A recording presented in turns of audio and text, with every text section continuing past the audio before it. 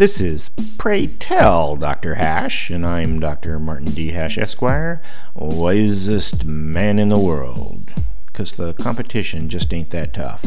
And these are things I wish someone had told me. Today's topic, contracts. Boiled down to its essence, rule of law means contract enforcement. When someone violates the terms of agreement of a contract, state violence is there to crush the shirker, and both parties must be held accountable for their parts, with penalties attached for non-performance.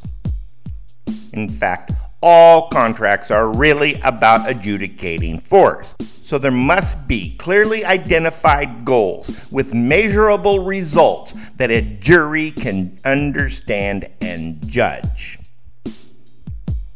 There is also the special case where one of the parties to the agreement has an overwhelming advantage, more than a jury would be willing to support.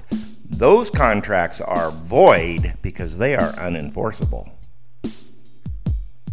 Besides contracts that you have to explicitly sign, there are more ephemeral implicit contracts, the so-called social contract being a prime example that has a huge impact on our lives.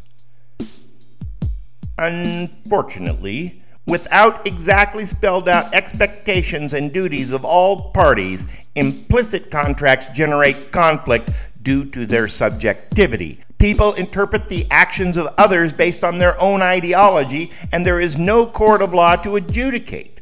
For example, the liberty interpretation of the social contract considers people being responsible for themselves. But the collectivist view is that good fortune should be shared with everyone. Clearly the antithesis of each other. But the world couldn't run without implicit contracts. For both types of contracts, explicit and implicit, people have to want to honor them for them to work. For more, see my website at martinhash.com.